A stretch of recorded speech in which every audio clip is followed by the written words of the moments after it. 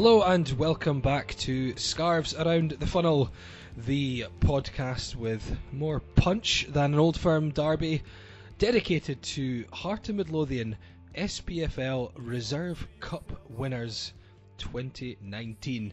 I am Laurie Dunsire, a man who has not even watched the entirety of Hearts' latest league game, shame on me, joined by a man who has, I hope, Mark Donaldson. Yes, looking forward to discussing that. Looking forward to hearing your thoughts from Tynecastle on Monday night in the Reserve League Cup final. And looking forward to, we haven't had that much stick, but we've had a little bit, well, not we, I, with regards to mainly you, yeah. Not just mainly me, all me, yeah.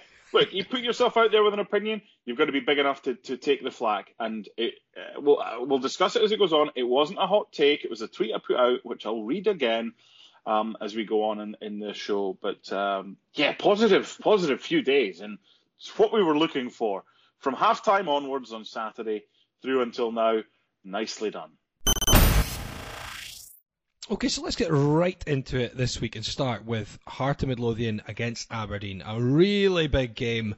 So much riding on this one. Hearts were just 5 behind Aberdeen going into this. So a victory for Derek McInnes' side could have put them almost out of sight in that maybe race for third, if we can call it that. But a win for Hearts put them right back in the mix, 2 points behind the Dons. So a lot to play for, such a big game, and I was at a wedding. So thankfully, Andrew Petrie, very capable, stood in alongside Jamie Sanderson, and I might actually go to more weddings or just other things other than the Hearts games, because I think those two have a 100% run, 100% record just now. So maybe there's an element of luck to giving them the reins, giving them the headphones. But anyway, Mark, it was a big game, and I will quickly summarise and hand over to you, because I've only watched the highlights of this. So, poor opening half, by all accounts from Hearts, a fairly scrappy goal, but certainly one that came in the run of play, so it's looked to be one that Aberdeen deserved, and they certainly merited their half-time lead by all reports. Second half, though, big changes for Hearts. Uche with a sitter, to say the least, which he did miss before Jake Mulroney won a terrific penalty after a good run, which Sean Clare coolly dispatched. Uche had a supposed dive, which he should have been given a penalty for, which he didn't, but he did have the last laugh in the end after getting onto the end of a long Connor Shaughnessy ball through. Terrible defending from Andy Considine in particular, and then Scott McKenna as well. Great finish by the big man. Gave Hearts all 3 points. So, Mark, that's pretty much all I know of the game. But you managed to watch it in a little bit more detail than me.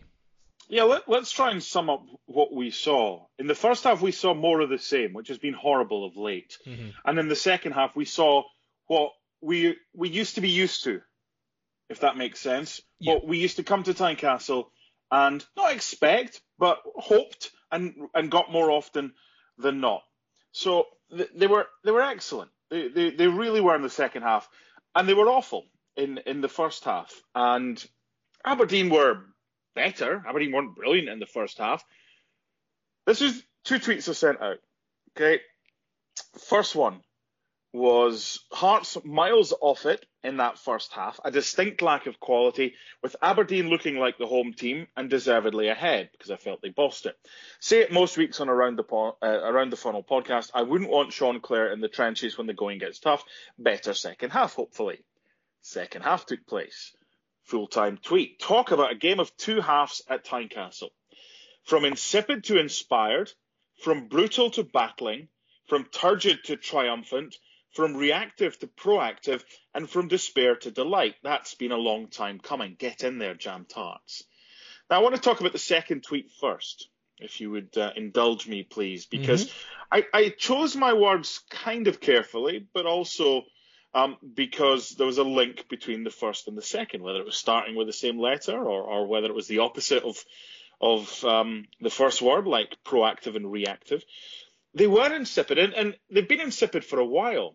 And it's this slow start, and it was getting a bit boring. And the whole, Craig Levein in his press conference, I don't know why we're starting slowly. Well, nothing changed. We asked for that last week. Nothing changed. They started slow, and they just continued to do so.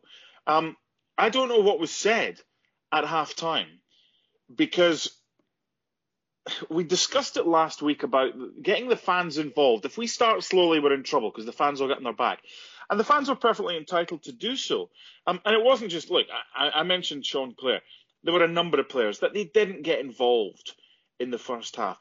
It was back to basics. It was quicker in the second half. Quicker movement, quicker passing, in their face, a higher line.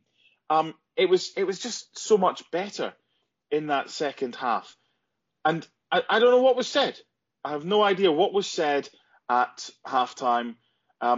But we need to now take that forward for the game against Rangers, for the game against Hibs, for the game against Inverness, Caledonian Thistle. And we have to replicate that, because we've had a whole chunk of this season which has just been insipid, brutal, turgid, reactive, and despairing. We need more inspired, battling, triumphant, proactive, and delight. Well, let's hope we do get more of that. I was going to go through some of the messages we received in regards to the Aberdeen game. Basically, we were just asking what fans took from that game. You know, it's a victory, a good victory, and we've not really had a performance like that, even if it was only the second half of late. Whitburn Hart said, what was key about the second half is that it shows us that we can play very well without Naismith. The referee's performance needs highlighted too. He was utter shocking. Both wing backs were outstanding on the day. I guess two things to maybe take from that. Just to mention, it is good to see us performing well, I guess, and with some different ideas without Naismith in there. And is the man key to that? The guy who scored the winning goal, Uche Ikpeazu, who, and I know you've heard me say this so many times, he is a menace, and he was a real menace to Aberdeen, but effectively a menace. This is the key sentence. So he was great, absolutely great. And how many players would hide after missing that sitter and just head goes down, and it made him more determined. I love that. And the thing I've said many times on this podcast, and I think it's the most important thing. You put any of us in a maroon jersey, okay? Most of us would be rubbish because we're not footballers. It's not our trait. It's not what our vocation is in life. But by God, we'd sweat every last bead. We'd strain every sinew. It would be the dream of all dreams for us to represent the football club that we love. He's an epitome of that. Mm-hmm. He's a guy that's come from Cambridge with no connection. He probably didn't even know where Hearts played at Tynecastle. And I'm going to go off quickly on a tangent because I work with Shaka Hislop and a former goalkeeper called Bobby Mikhailov, who you might remember from the World Cup in 1994, signed for Reading shortly after Shaka was there. And he'd seen Reading play in the playoffs at Wembley. And he turned up at Elm Park and thought, this is a good training ground. And he was told, no, this is where we play. He goes, no, I watched where you play. You play at that big stadium. And he was told, no, this is our stadium. And then, like, he then bought into that football club, having probably never heard of them before. Uche has done exactly the same with us. He sees Hearts as an excellent platform to continue his career, improve his career, and hopefully get a better move. If he does, it's because he's been a success. So it's a win-win for both. So he epitomised what any Hearts fan, I think, would have been like on that pitch as far as effort is concerned. The referee's an interesting one, John Beaton. That won't go down as one of the kind of games I'll remember for a refereeing performance. I'll be honest here. I would not like to referee Uche because it's very, very hard.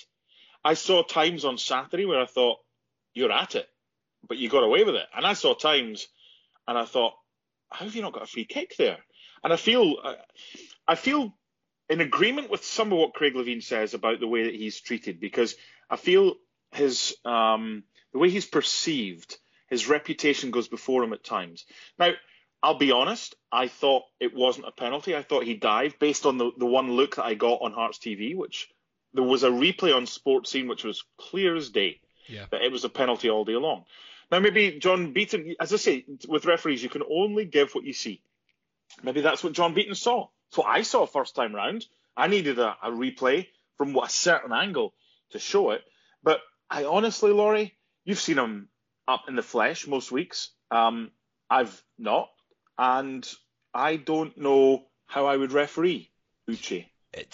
It is difficult, and it's been spoken about quite a few times in the press area between quite a lot of people. And his sheer size and strength means, I mean, you see sometimes players, bouncing off him, and you get fouls given against him when he's literally not made a challenge. But I mean, I've stood quite near him when we've been walking around the pitch before and after a game, and Jimmy Sanderson sort of was glancing, looked like he was almost looking out at Tynecastle, looking up as we walked past. I think Jimmy Sanderson just thinking, God, I'm glad I don't have to defend anymore these days against the size of strikers. But he's so big and he's so strong that sometimes he'll challenge very fairly for the ball, and players get wiped out if they jump into him. So there's moments like that where it's very, very difficult, and it's almost like, I don't know if referees look at it and think, well, if he's gone down under a challenge, surely it's get up, big guy. Look at the size of you. How could he have taken you down? Which is very unfair, because just because he's obviously got a massive frame and he's a large player and he's got a lot of strength doesn't mean that he doesn't get fouled. So I know what you're saying. I don't think referees really know what to do with him. They're not used, Laurie. They're not used to officiating someone of his ilk, because he's unique. There isn't another player. They're big strikers. Sam Cosgrove's a big lad at Aberdeen, but I don't know if you remember, being the youngster that you are. I remember back in the day, we used to get the world's strongest man on TV, and John Paul Sigmason and Jeff Capes and all these guys, and they used to pull trucks. I think Uche could pull a truck. I just think he's so strong, and you talk about players on his back or double teamed or whatever. We spoke about this last week in a bit more depth, because we were talking about hits or misses or fails or pass or whatever. And we both gave Uche a pass, but I gave him a fail for his goal scoring, because I don't feel he scored enough.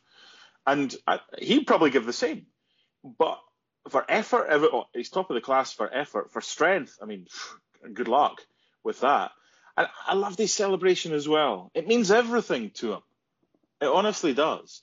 And I love the point as well that the person that got in touch was talking about Naismith, because we haven't yet really hit best form without Steven Naismith.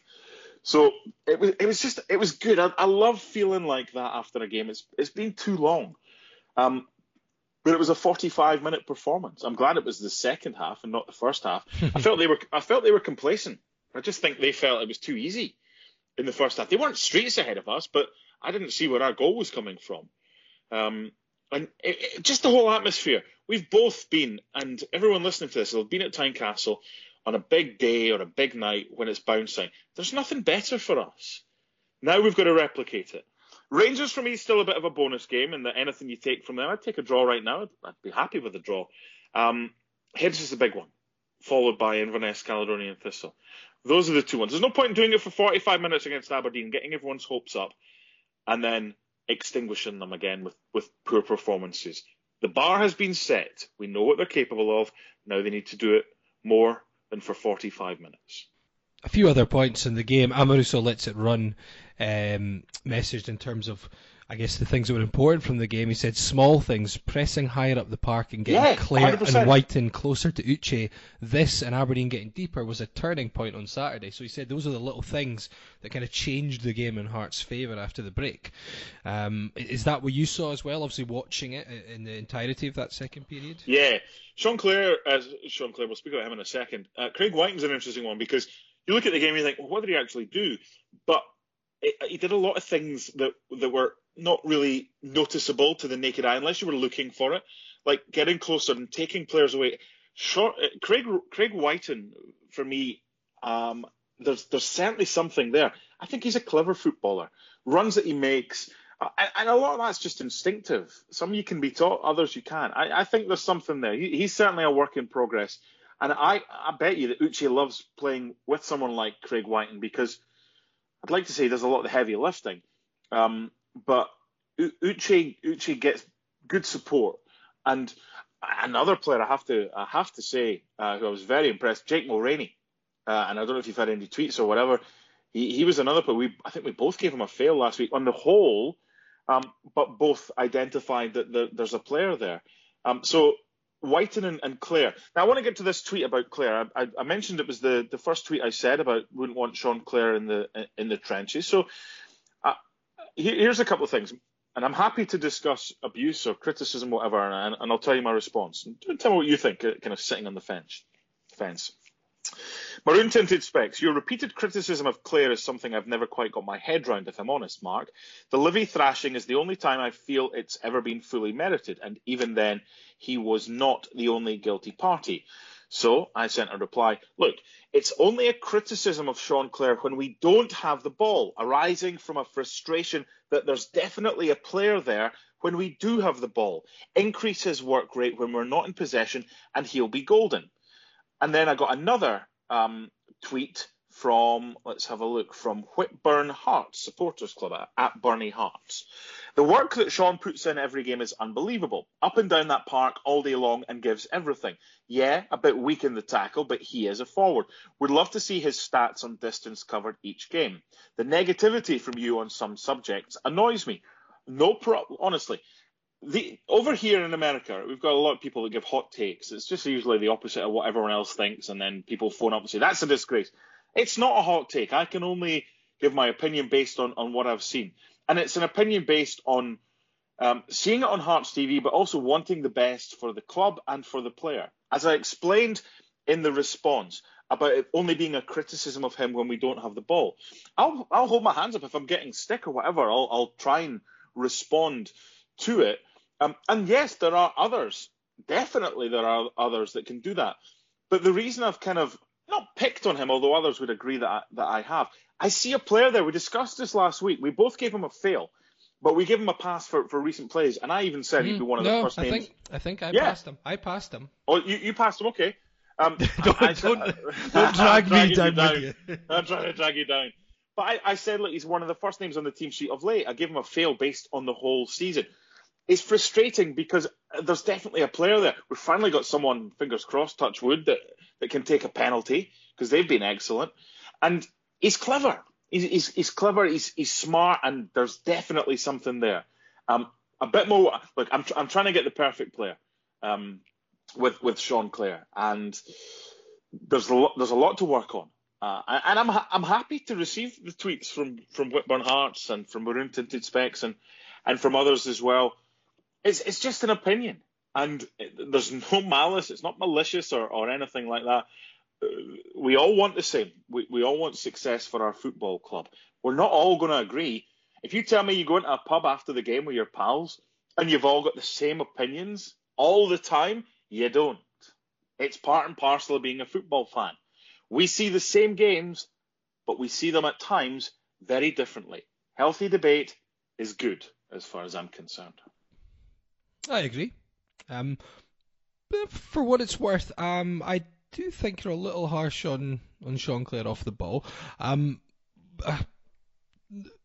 Sometimes it's possibly sometimes maybe doesn't get spotted, but I think he does.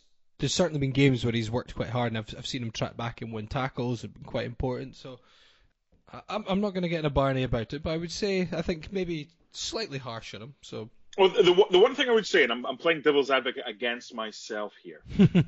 I can only see what I can see. It's a bit like doing games. I've done thousands of games over here on a monitor. Yeah. Right. So I can see what the match director offers and what they show. I can't see off the ball. I can't see anything that isn't being shown. So there might be times, and I'll put my hands up here, a mea culpa. If I'm not seeing something that's actually happening, I don't know about it. That's the bottom line. So it's maybe I'm maybe in a position whereby my opinion is valid to a certain extent, but invalid. No, look, I think it's important, Laurie. We've said this before on this podcast, for us not only to identify problems, but to find solutions as well. And I'm not talking about Sean Clare here. I'm just talking in general. I also think it's important to put your hand on, and this is what pisses me off a lot about politics to a certain extent. I don't want to get involved too much in that discussion. However, I think there's, if politicians were just to put their hand up and say, look, we screwed up. It's just the whole constantly trying to defend.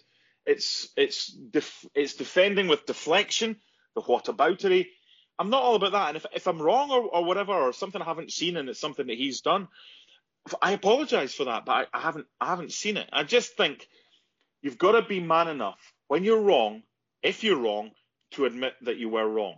And this is subjectivity, total subjectivity with Sean Clare. There's no right or wrong.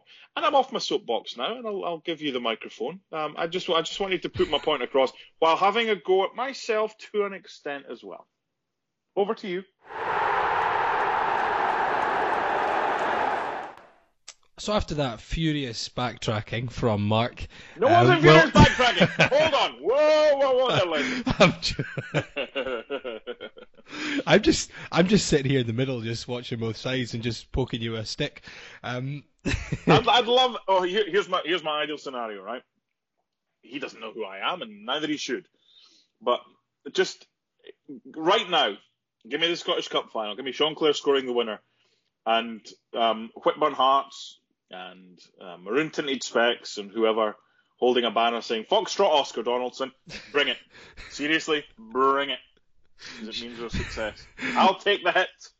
Sean Clare whips off his shirt to a t-shirt of your face underneath it. There's no way that my head is getting on Sean Clare's t-shirt. It's far too big. That man is an athlete. I am a gobshite.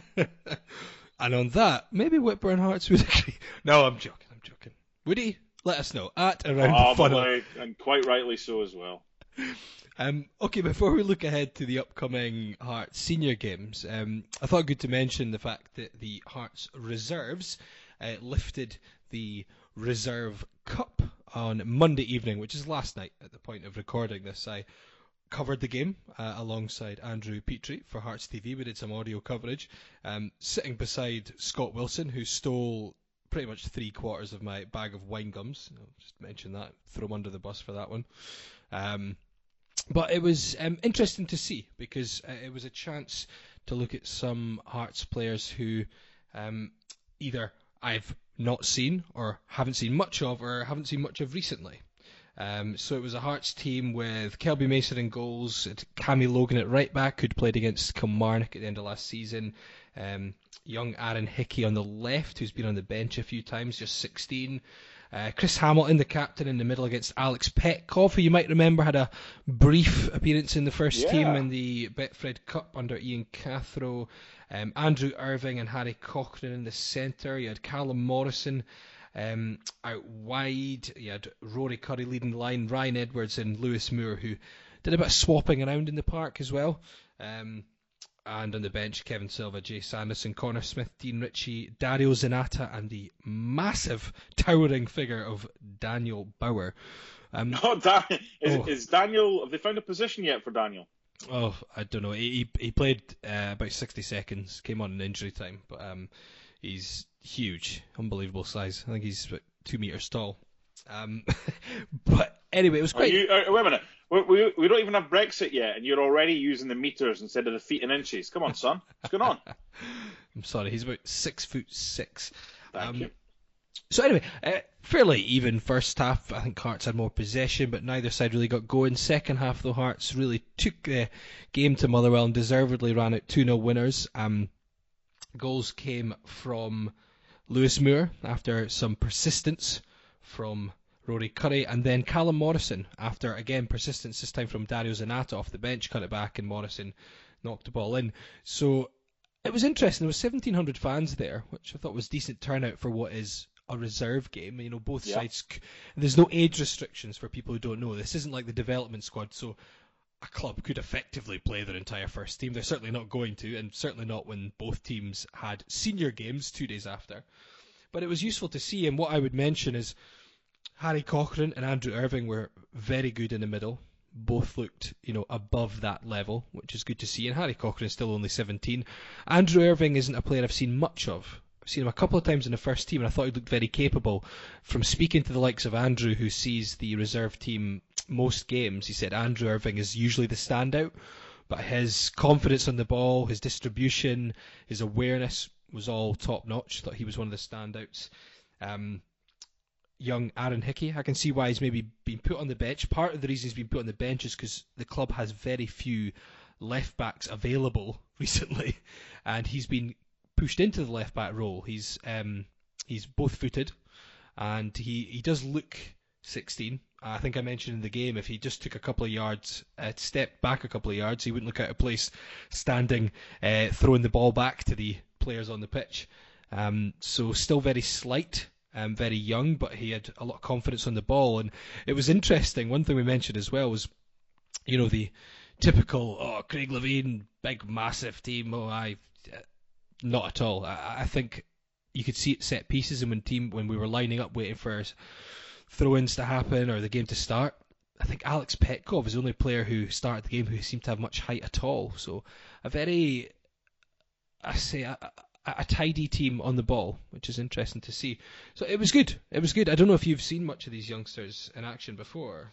Yeah, well, I've seen highlights when they're put up on the website. Andrew Irvine is a player I like. I've got some questions for you, if you don't mind, based on the performance. Before that, I want to talk about a couple of things which I saw from the goals. Zanata's ball in. I just loved Callum Morrison here because I watched his run, and when the ball's free on the left-hand side, he's still outside the box when that cross comes in. Before that, he sprints. Now, it's reliant on the ball being delivered perfectly, which it was, but just any youngster, and I say youngster, I'm talking like kids that are just starting out in football and want to try and improve themselves, just watch that. And it's one of those runs that could easily have ended up being wasted because the ball in wasn't good or whatever, it was overhit or anything. But his run was phenomenal, Callum Morrison. I thought it was absolutely excellent. Lewis Moore's a player I like from the first team. I saw him a couple of times. So, a couple of questions for you. Christopher Hamilton, captain, decide. Is he a future first-teamer short-term? Is he someone that could be integrated next season, or does he still have a bit to go? It's a very tough one to call. He played against Kilmarnock at the end of last season. He did really well against Chris Boyd as well. I think the main thing with Chris Hamilton, and it's really unfortunate to keep highlighting it, but he's very short for a centre-back, and you notice it at centre-back. But he seems to have very good judgment of the ball in the air, so he still wins a few headers.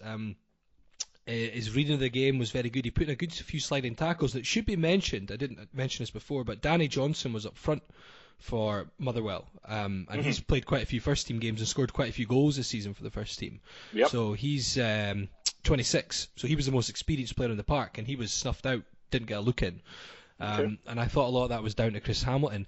So I think if the physical side of the game, it's interesting because Daniel Bauer is huge, and he's not just tall, but he's got a massive physique. He's 6'6", and he's built very big. I've not seen much of Daniel Bauer, so I couldn't comment whether he's going to make it or not. But for instance, if you put Chris Hamilton with the ability I've seen with him in a body of that size, I think there'd be absolutely no doubt that he should be getting into the first team. I think that might be one of the possible things that might hold him back, especially if you're coming up regularly against adult strikers on a weekly basis. Fully grown, 6'2", built.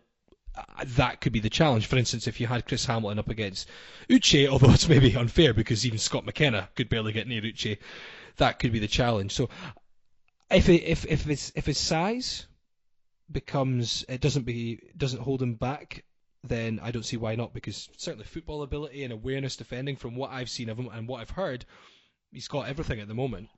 Okay, well, look, I'm not. He's not.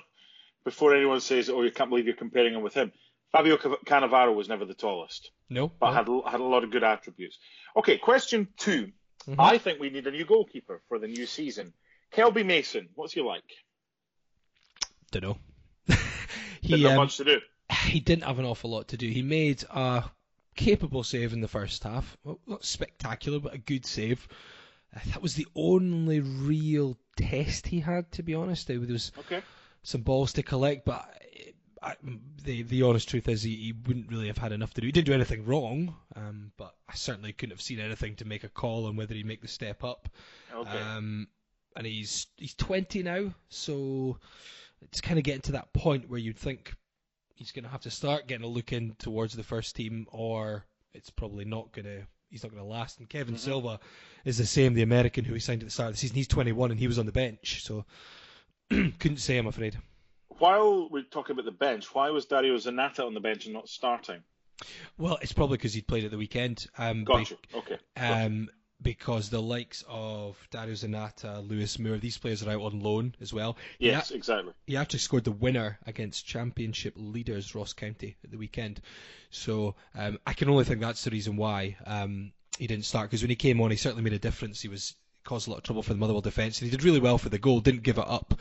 And it was very obvious in the second half. Hearts really pressed Motherwell, and they kept trying to play out from the back, and they kept forcing errors, and both goals were very avoidable from a Motherwell perspective. But yeah, I think that's probably why he didn't get in the first 11. Did King Harry leave us with egg on our face with a horrific performance, or did he prove that he should be more involved in the first team? Harry Cochrane. One of the best players out there. I thought him and Irving bossed the second half from the middle. Very confident. Played some passes around. Read the game well. He seemed to have that. And I kept saying it during commentaries, like, I want to see the players who look like they shouldn't be playing this level. That's what I want to see out there. And he was one of them who I thought, just with the way the ball kind of stuck to his feet, and he occasionally just... you've seen it in the first team sometimes as well. He kind of puts his head up and then he steps away from a challenge and he still looks like he's looking for a pass and doesn't even need to think too much about holding off a player, which I like. It just kind of sticks to his feet very well. I thought I thought him and Irving were brilliant in the middle. So based on that, I know it's a reserve game, so you've obviously got to take that into account. But based on that, I think he should certainly be nearing the first team again. And I guess maybe it's not that bad a thing, because the first team, he maybe doesn't get the chances to develop that side of it as much. He maybe gets put under a lot of pressure. He gets Scott Brown's nipping at his heels and not giving him the chance to look up for passes and develop that side of his game. So I've seen a few people saying it. Maybe there's an argument that this is good for Harry Cochrane just now, that he is still developing there. Yeah, but there's two sides to look at this. Yeah. One, Craig Levine has said it. They are working on bulking him up, because he does. He will get brushed off. Technical ability is definitely there, but you want more strength. And if it's 12 months of strength and conditioning work while working for the reserves and playing for the reserves, it might be what is required. I don't know. The other thing is as well, surely you get better quicker playing with better players. In the first team. Mm-hmm. So, look, it's an ongoing thing that we've got. It's not an agenda, it's a campaign. We'll keep going. The other final question I've got about the game, out of the 11 that started and those that came on, how many do you think will be first team squad regulars going forward? Hard to say. I mean, I'll go through them quickly. Kelby Mason, at the moment, based on what I've seen, hard to say. I couldn't make that call, and at 20 I'd probably say you're not going to see him around. Cammy Logan at right back, I think he's just 17 just now. I thought he did pretty well, got up and down. Good energy, could see him around there. Hickey as well, Hamilton. So I'd probably say I'd expect at least 3 or 4 of them to be around the squad. I mean, okay. I can't see Irving and Cochrane not, to be honest. I'd be very surprised. Sometimes when they're at the age of 16, 17, you see a tidy player for that age, but it doesn't happen for whatever reason over the 2 years that follow that.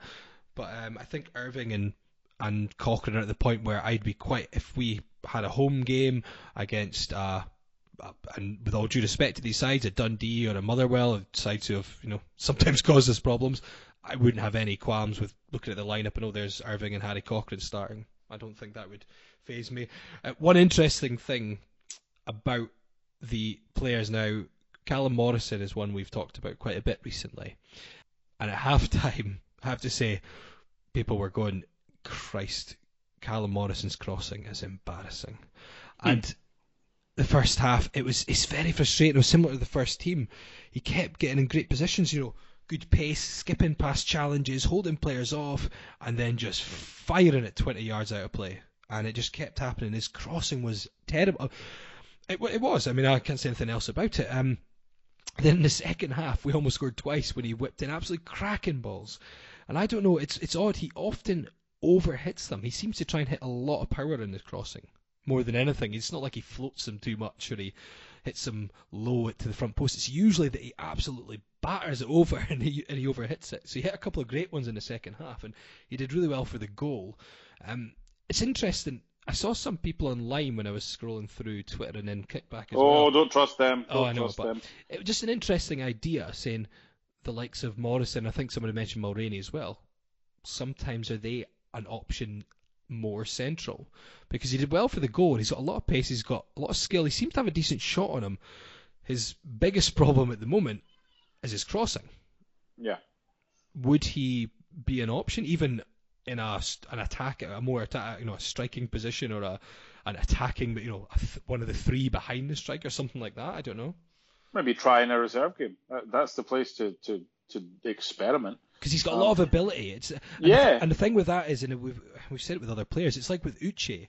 We've said it before, Uche's absolutely fantastic. We want to hold on to him as much as we can, but he has one big obvious flaw, is his finishing. But it's good if you can highlight a player that you can say, well, he's got this, he's got so many attributes.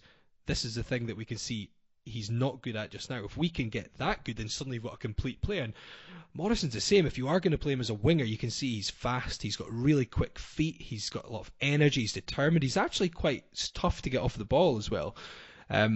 But he just needs to work on that crossing. If you can just highlight that area and work on that, and if you can get that to the point of it being an attribute. And I think Callum Patterson was like that, because if Callum Patterson, when he first came in, he was being played out wide.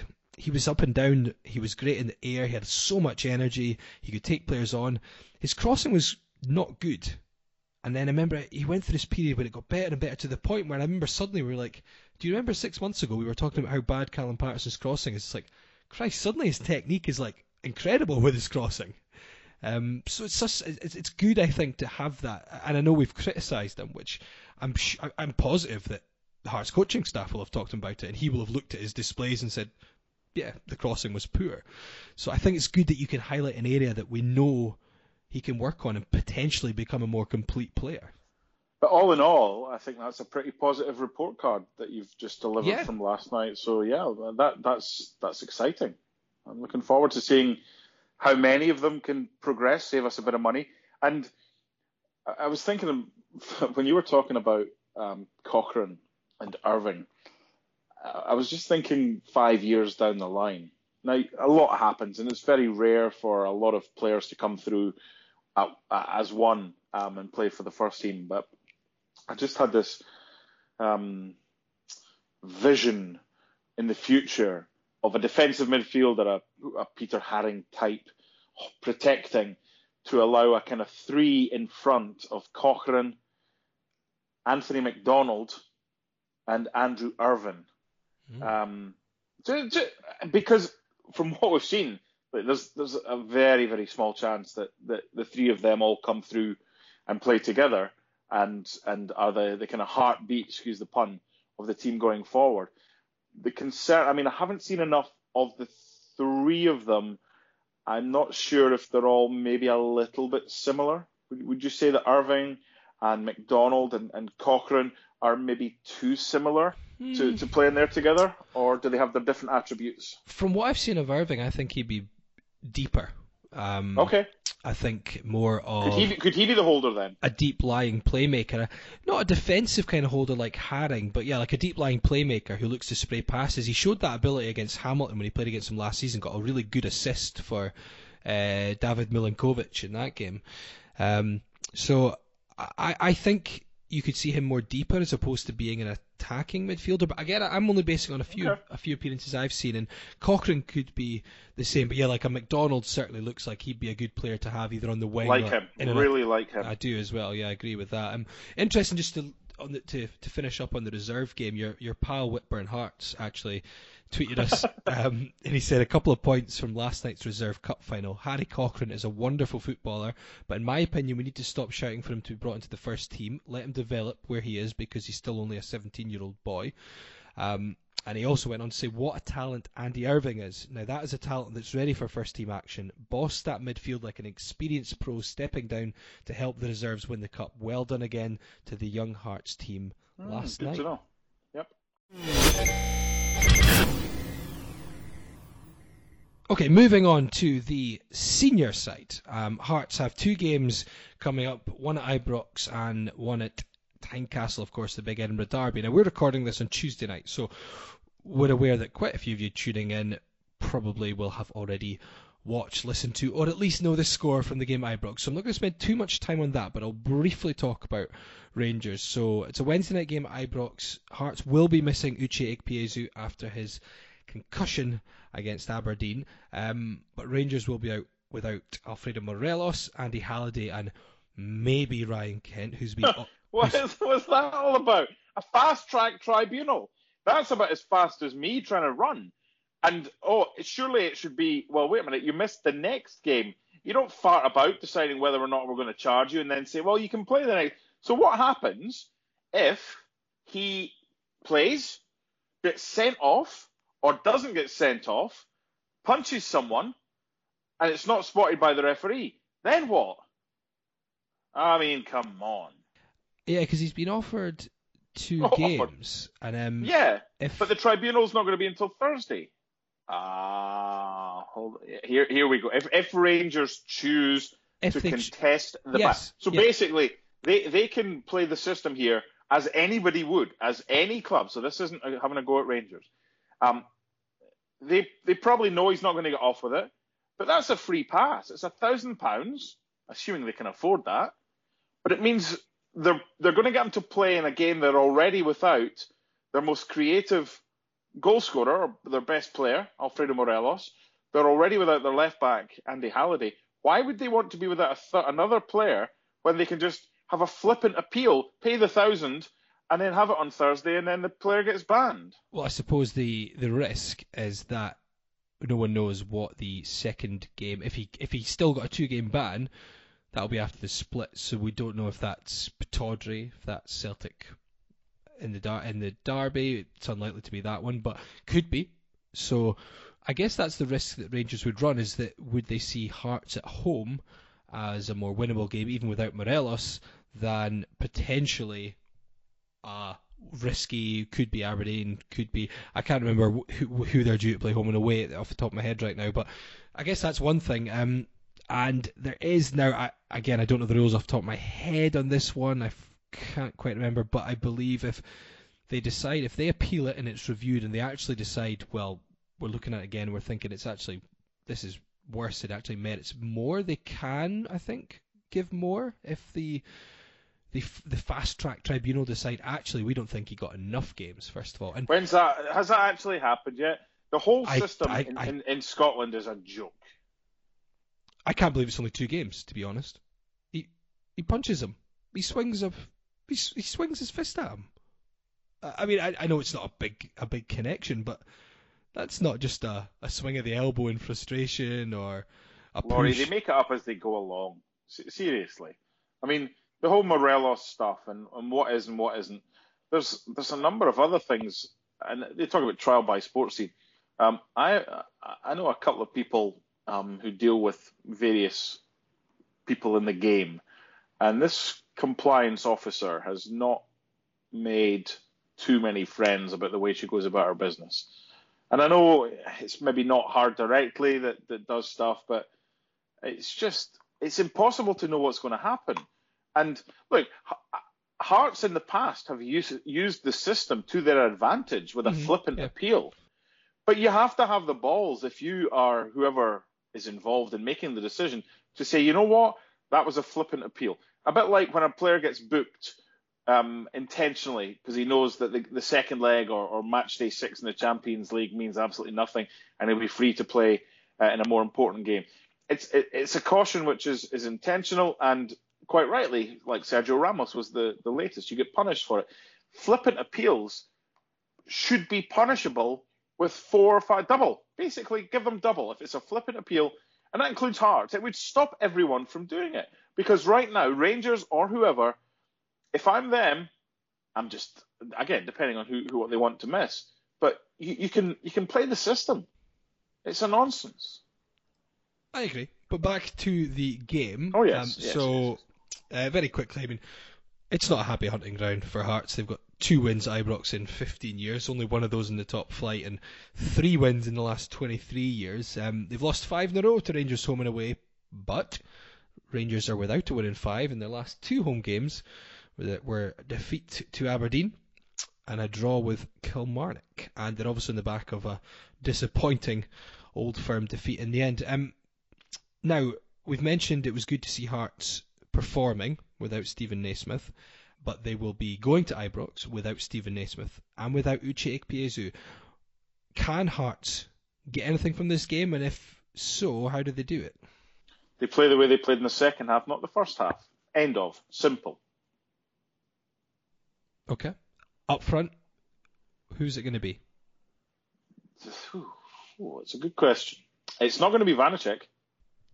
Honestly, no? I'd rather play Kelby Mason up front right now. He shouldn't play again this season. He's shown absolutely nothing. He's been embarrassing when he's started or when he's come on. He's been hauled off early, and he needs a pre-season. I mean, what do we have left? And that was tongue in cheek about saying I'd start Kelby Mason in front. I got that. I know. By the way, Sean Clare could play through the middle. We'd have to track back, mind you. Don't go back there. Come on. Okay. What have we got? McLean. I mean, is it a needs must? Whiten. I mean, I don't think Whiten did anything wrong at the weekend. Certainly in the second half, that would say, well, you need to be back to the bench. And if I'm Whiten and McLean would start ahead of me, I'd be pissed. So could Whiten? You're not going with 2 strikers. So would it be Whiten leading the line? We don't really have many other options, do we? Okay. Well, what I'll do is I'm going to go through a few messages because oh dear. We wanted to look ahead to Rangers and to Hibs, and we're going to get on to Hibs in a moment. So what I was looking for was what are fans expecting from the Rangers and Hibs games, and just how big is that derby now? Willie Laidlaw says 4 points. He's looking for 3 of them off Hibs.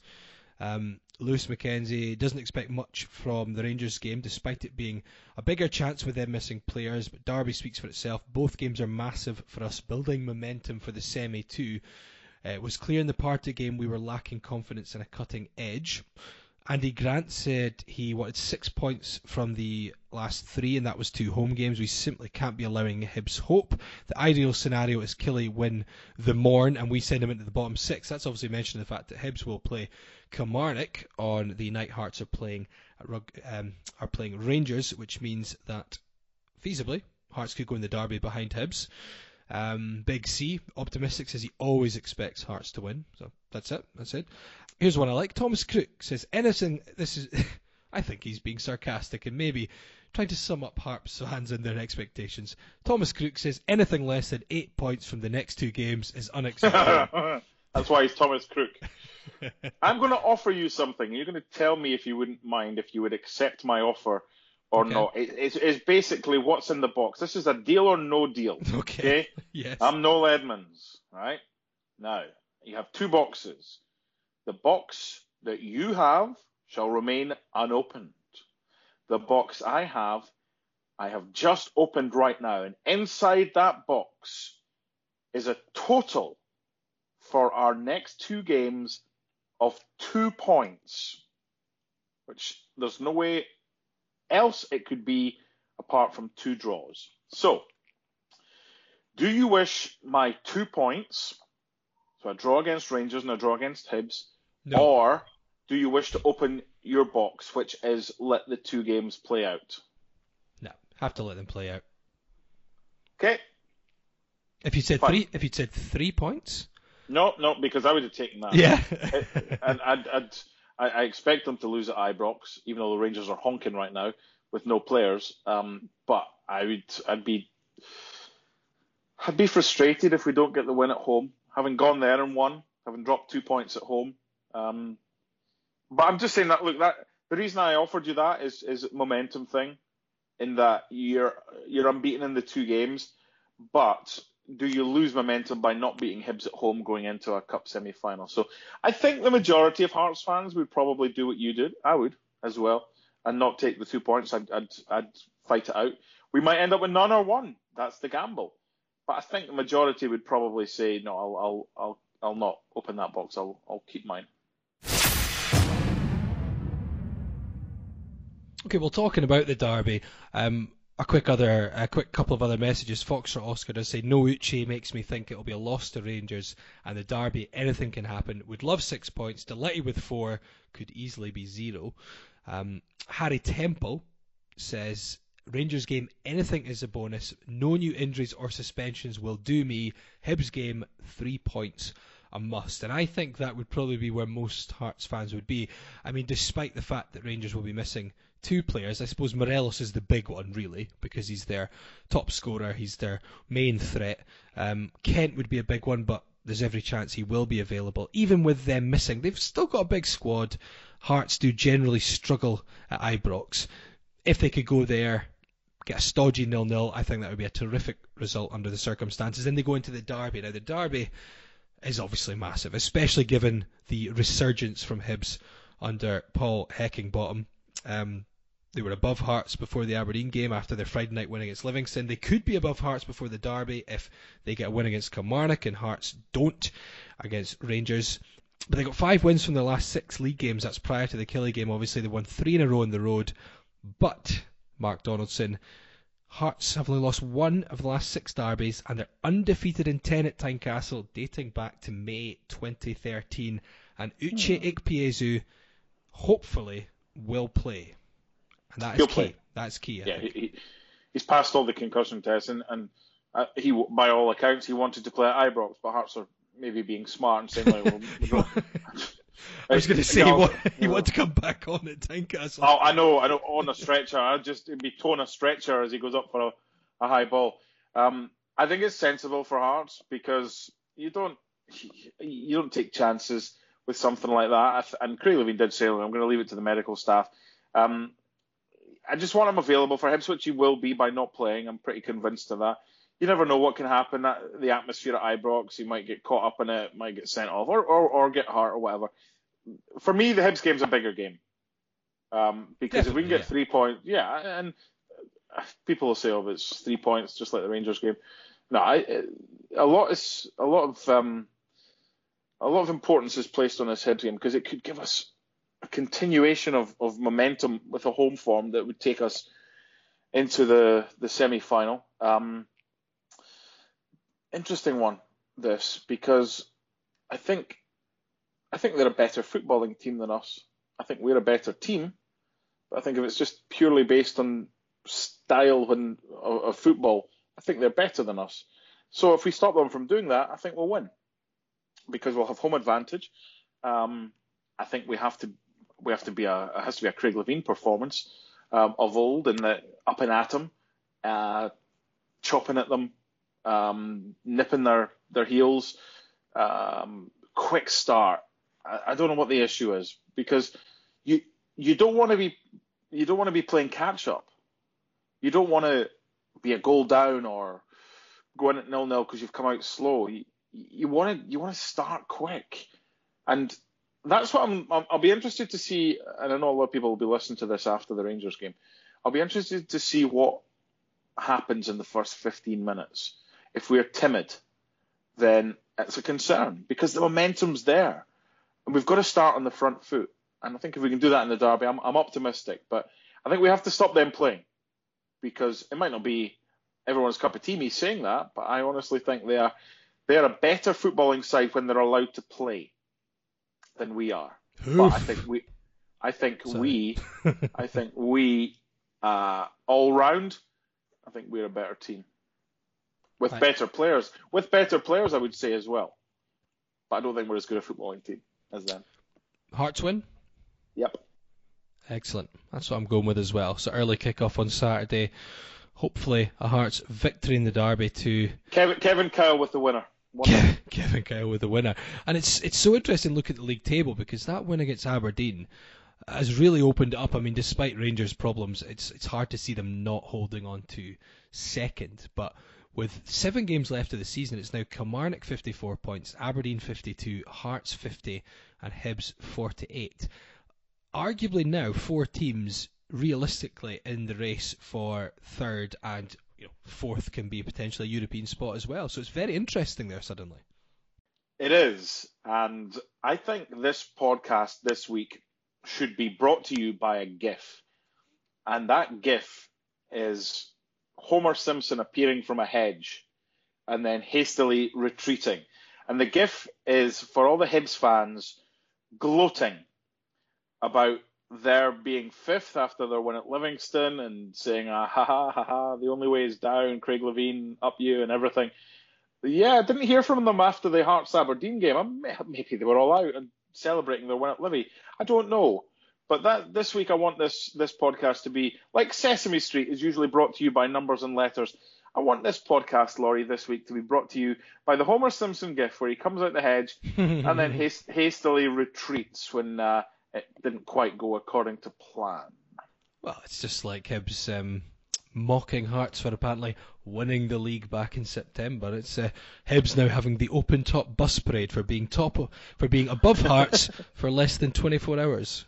So I don't know if they get a trophy for that, do they? Oh, they can have whatever they want. They had their relegation party, remember, that 3,000 attended, and then a hell of a lot more attended about 5 or 6 weeks later, way back when. So let's not worry about them. Let's just enjoy next week's podcast if we've had 2 good results, and then go back to square one if we're playing the way we've played on occasion. But I think we're better against better teams, Laurie, at home. I think we get it. Mm-hmm. I think we struggle against teams that sit in. Hibs won't sit in. Hibs will not do what St Mirren did, what Livingston did, what Dundee did. Hibs will feel that they are a better team than Hearts, and they'll come at Tynecastle and win. Fine. I'd much rather be playing them with the atmosphere and the Hearts fans outnumbering the Hibs fans and just the whole thing. I'd much rather be playing them this weekend than a turgid 0-0 against Livingston at home when they just sit in and we can't break them down. Let's hope it's a good game, and more importantly, let's hope it's a Hearts win. We will be back after the Hibs game, and they're coming thick and fast now, Mark, because I'm just about to say we'll be back after the Hibs game and before the Hearts Scottish Cup semi-final. So what a run of matches we have up. We don't even know what will be immediately after that, because that will be the top 6 split. I'm looking forward to it. I'm excited for the coming weeks. Careful now. Okay, I don't know. Let's not get too optimistic. Well, let's hope that Hibs are Homer Simpsoning it after this weekend and getting back in the hedge, and Hearts are well and truly battling in that race for 3rd spot. Thanks for tuning in, and we'll see you next time after, 6 points? Is that what you offered me? 6 points. Yeah. I offered you? That's what I'm taking. I offered you 2. Come on, Noel Edmonds. It said 6. Okay. Go!